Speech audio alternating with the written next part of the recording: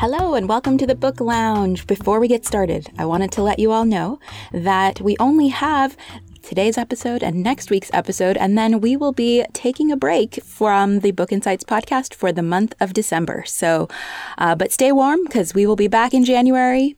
So that'll give you plenty of time to catch up on our previous episodes. But don't expect new ones from us in December while we take a little hibernation break. So.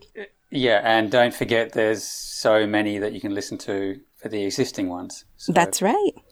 Yeah, you got months of worth of titles to listen to, so be sure to do that. If you've never heard the Book Lounge before, welcome. Your hosts are myself, Corinne Ritchie. And me, Tom Butler-Bowden. Each week, our main event are the Book Insights episodes. Those are in-depth explorations of the best nonfiction books, but here in the Book Lounge, it's just an informal chat about the book of the week. Yeah, and as the Insights curator, I'll give my take on each book and what I think the highlights are, why I think it's still relevant. And all the books we look at, we choose them because we think they can advance your work or your life in some way, or just make you think. Yep, and I will weigh in on the book, we'll rate it, and give you latest news about the author. So today we're talking about On Writing by Stephen King. Yes, I was saying to Corinne just before we recorded that I was a bit late to the recording because I sort of lost track of time reading the book again. I liked it so much the first time, and it's a really interesting one because you do get quite a lot of writers who sort of write books about, the craft of writing and etc. And they're usually quite interesting and good, but they're sort of dwarfed by all the other writers' books, their sales, etc. But this one is a little bit different because, as we can discuss, I think Stephen King originally started thinking about the book as, okay, I want to get down on paper how I write and what goes through my head, because he's constantly asked questions like that at events and talks that he gives. But then something happened while he was writing it, which turned the whole project into something completely different. I think it probably turned out for the better because of it. Absolutely. It did. Well, as you probably know, he had this massive car accident, or he was hit by a driver. So it went from being a conventional sort of autobiography of a writing life to a book about life and death itself, with sort of how to write woven through it. Which is so perfectly Stephen King. Of course, he writes about death in almost all of his books, so it's just so fitting. Yeah, exactly. And I love this scene in the book where he's sitting by the right side of the road after the accident, sort of barely conscious. And the guy who's hit him is a bit of a weird character. It's got like a pickup truck and dogs, and and the thought that flashes into Stephen's mind is, I've just almost been killed by a character from one of my books. Yeah, that's right. What's the one, his book about when the writer stops by the side of the road and breaks down, and one of his fans, it turns out that the woman who rescues him is one of his fans, but she's she's basically a psychopath who sort of tries never to let him leave. Anyway, diversion. So it gives you an idea of the sort of interest factor of this book. And I mean, as a just in terms of the nuts and bolts bits of the book, he does have sections on that which are highly interesting. Having written some books, I thought I knew something about writing, but when I read those sections, I thought, wow, really sitting at the feet of the master sort of thing. So many things I learned, which we can go on to. What did you think of the book, Corinne? Yeah, I think it's amazing. I actually gifted this book to my father-in-law. He was writing his own autobiography and really getting into the process and, you know, the whole experience and everything. So I thought this was a perfect book for him because, I mean, it's a fun read for anyone. It's gripping, you know, hearing his life and times, and then of course his near-death experience with this, you know, being hit by a car. It's just a great read anyway. But if you are in the process of writing, I think it's super inspirational. I mean, the passion that he has for writing is so palpable on every page. Every time he's talking about the writing process, you can just feel his dedication, and it just feels like you're tapping into that which he is most passionate about in life, and the way he talks about it just makes you want to like write an epic novel. Absolutely. And he does have this chapter, or is it a couple of chapters, called The Writer's Toolbox. And he's very interesting because he's sort of almost anti, I guess, literary style or intellectual writing. For instance, he's very against doing creative writing classes. He never writes for critics. His audience, he says, is you know, people who not at all into literary style. They just want something that fascinates them, an idea, or that resonates with them, and that sort of transports them to somewhere else. On paper, that to get to that point, you have to have a, you know, pretty literary style, very descriptive and great words and stuff. But this section of the book, he's all about use words and grammar that the reader doesn't even notice their presence. So, you know, no cliches, no literary language, short sentences that contain a noun and a verb. Yeah. Just basics that it's so easy, you know, to forget when you think of yourself as, you know, I'm going to write a great book. It's true. Well, and especially, I think one of the things that more traditional writers would probably thumb their nose at is the speed at which Stephen King writes. And, you know, anyone who's followed his career knows he's been churning out books rapidly his entire career. He has tons of them. He just, you know, pumps them out. And he talks about writing like 6 or 7 clean pages every day, 2,000 words a day. And I think that's quite unusual. Like, I don't think that is the normal, like, speed of most writers. I think for them, it is more like you described. It's about literary style and making it perfect and flowery and beautiful and trying to write the next great novel. And, you know, Stephen King's like, nope, just get it done. Just crank them out. Absolutely. Yeah. And I'll just mention 3 more sort of tips I got from him that I thought were brilliant. One actually relates to what you say, I think. But he says perhaps the speed or how prolific he is, that he says the writer's building block is not the sentence, it's the paragraph. And so if you write paragraph by paragraph, you'll create a natural flow. So that's sort of different to what I'd heard before about, you know, creative writing, how to write, etc. He says all the great authors build their literary houses paragraph by paragraph. Another one is for fiction writing, forget about plots. He says for him it's all about just creating a fascinating situation. He doesn't even think about the story and a couple of interesting characters. And from that point, the story just almost writes itself. Which is sort of obvious when you think about it, but perhaps not what you might get taught in creative writing school. Yeah, definitely. And the other one that's, well, in non-fiction for sure, is the first draft of anything you write, cut 10% of it. Make yourself do it. It's hard, but you get a much better result.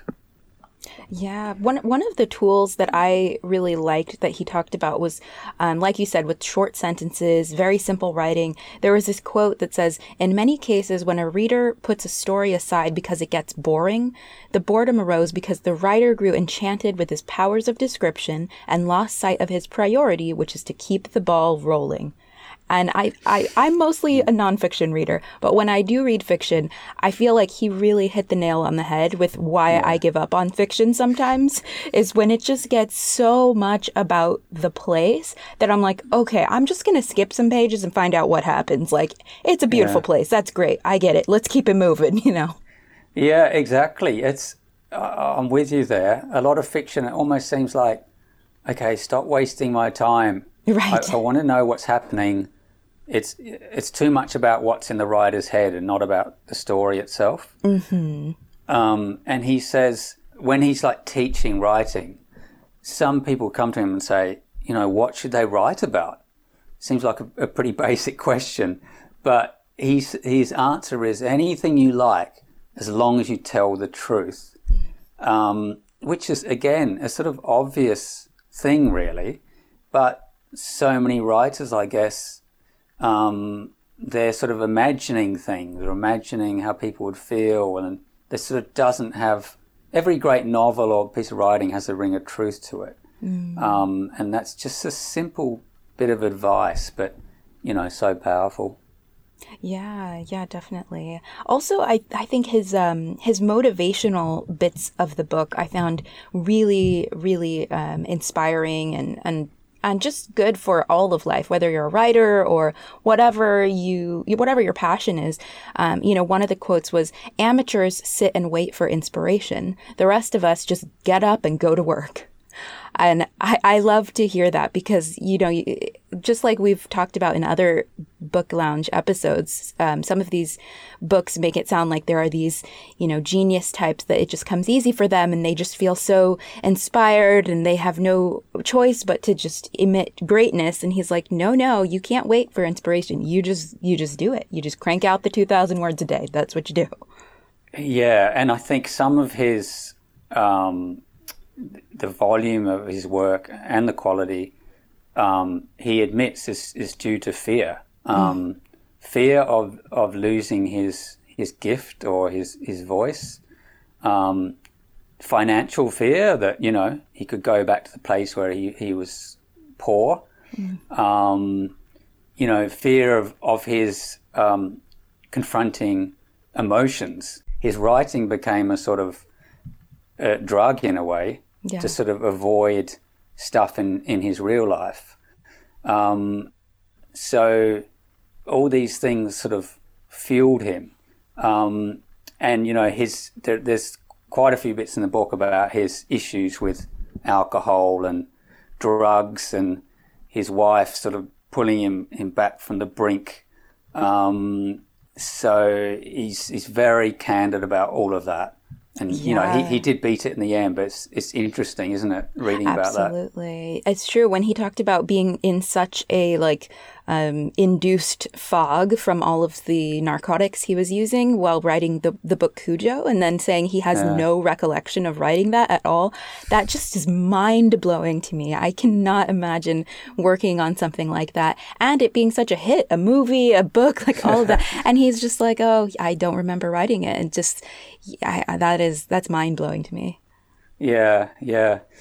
And just to go back in time a bit, when he and his wife Tabby were young, to give you writers out there some inspiration, she was working at Dunkin' Donuts. He was writing stories for sort of, quote, men's magazines, sort of racy stuff and teaching English composition.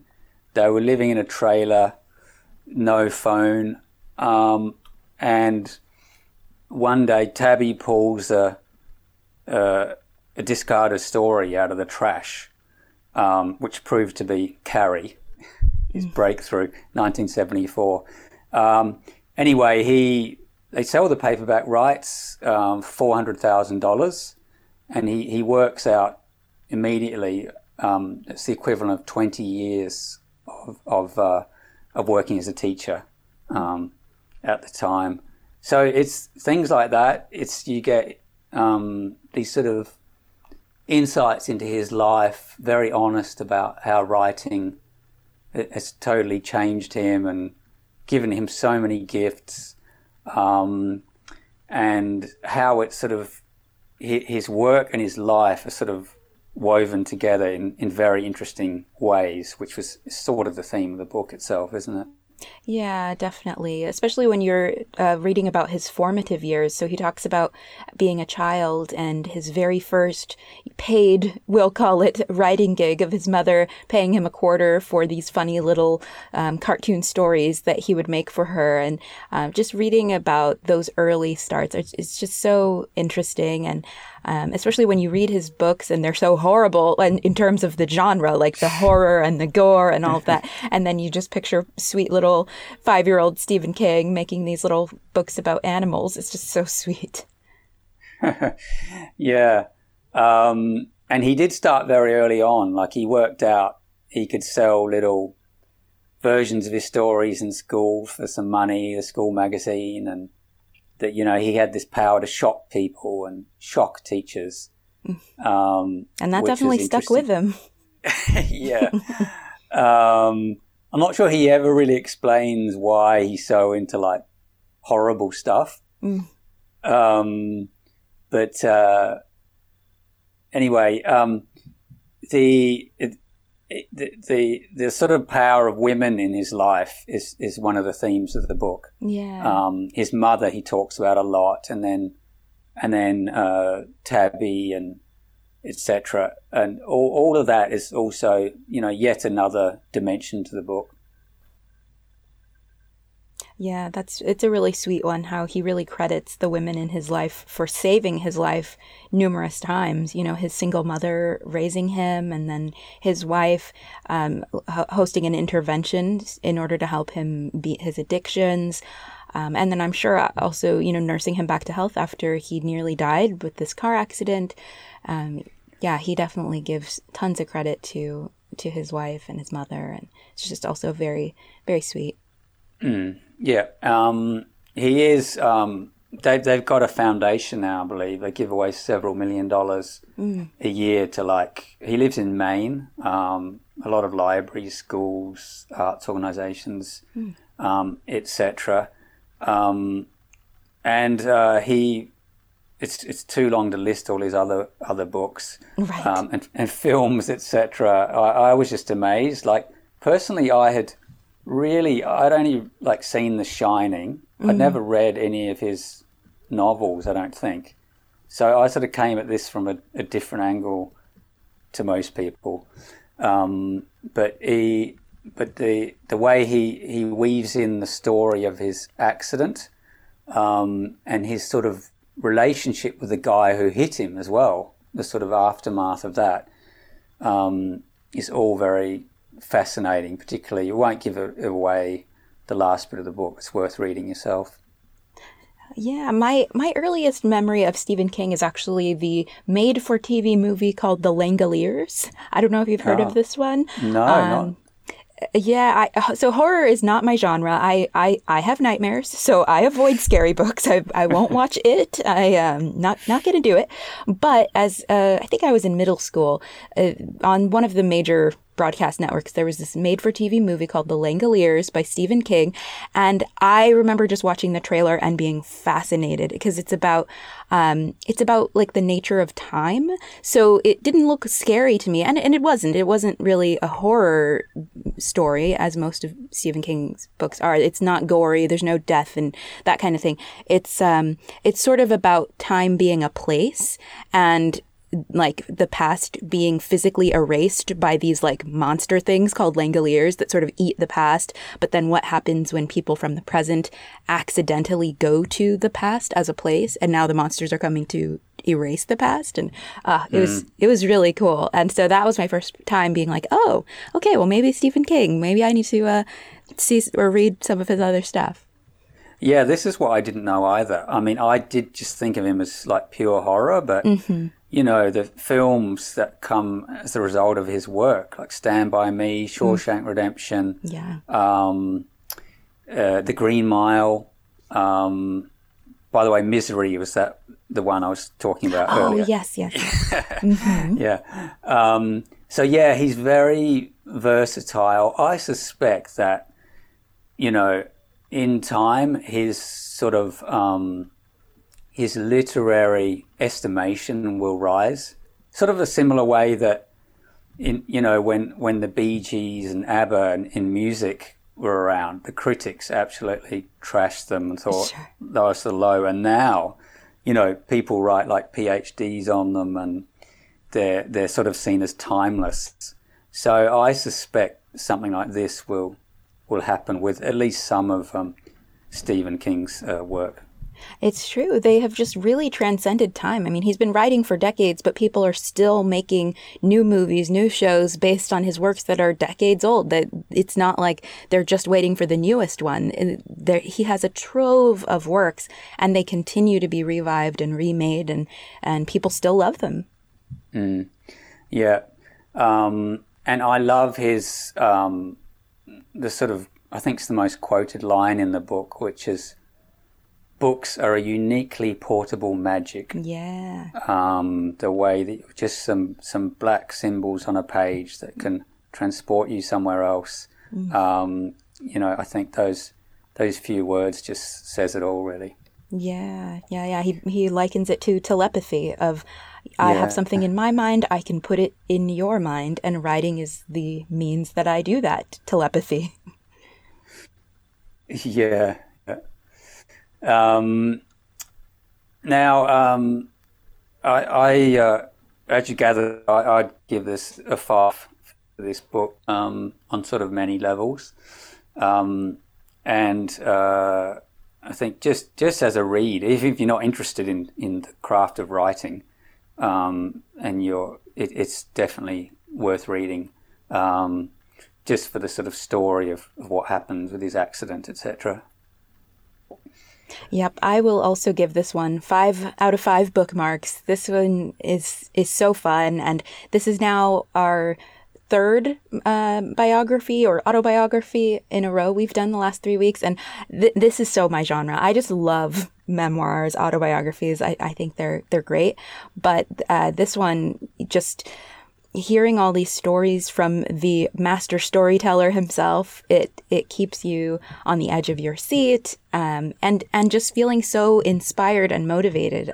There's just so much to this book, which is why I gifted it and why I highly recommend it. So definitely 5. Yeah. And is there any what's King's latest work or film? I mean, he's continually pumping out new stuff. Do we know?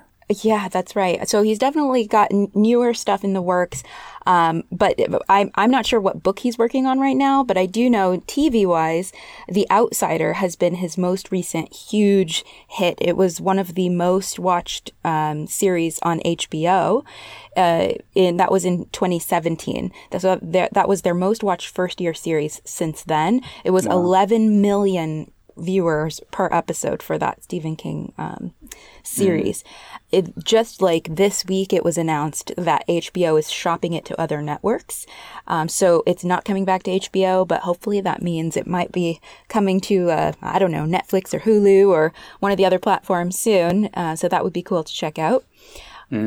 Stephen King's also been in the news most recently as an outspoken, like, anti-Trump person with the election that just happened.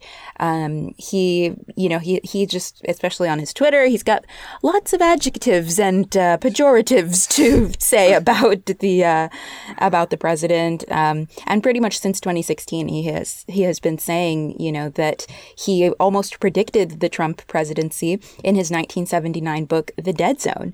And lots of people are tweeting about that and talking about how the book has this fictional character named Greg Stilson, who's this like ruthless salesman who turns politician and ends up winning the presidency. And he's very anti-establishment. He gets a huge public following. And so many people are like, how was this written so long ago when it sounds so much like Trump? And since 2016, Stephen King has been saying, read this book. You'll know exactly how this turns out. It's not good. Right. Amazing. I think he talks about The Outsider in the book itself, and I wanted to go read it, but I think I'll just watch that instead, and I want to read The Dead Zone now as well. Yeah, right. So we've had a general chit chat about on writing and how we feel about it, but do listen to the actual book Insight and read the script of it on the website too, because it goes into a lot more detail on the actual the King's background and his sort of early years, and also more on the actual story woven into the book to do with his accent. So do make sure you listen to the book Insight on writing as well. That's right. All right. Well, thank you so much for listening to the Book Lounge. Hope you enjoyed learning about on writing.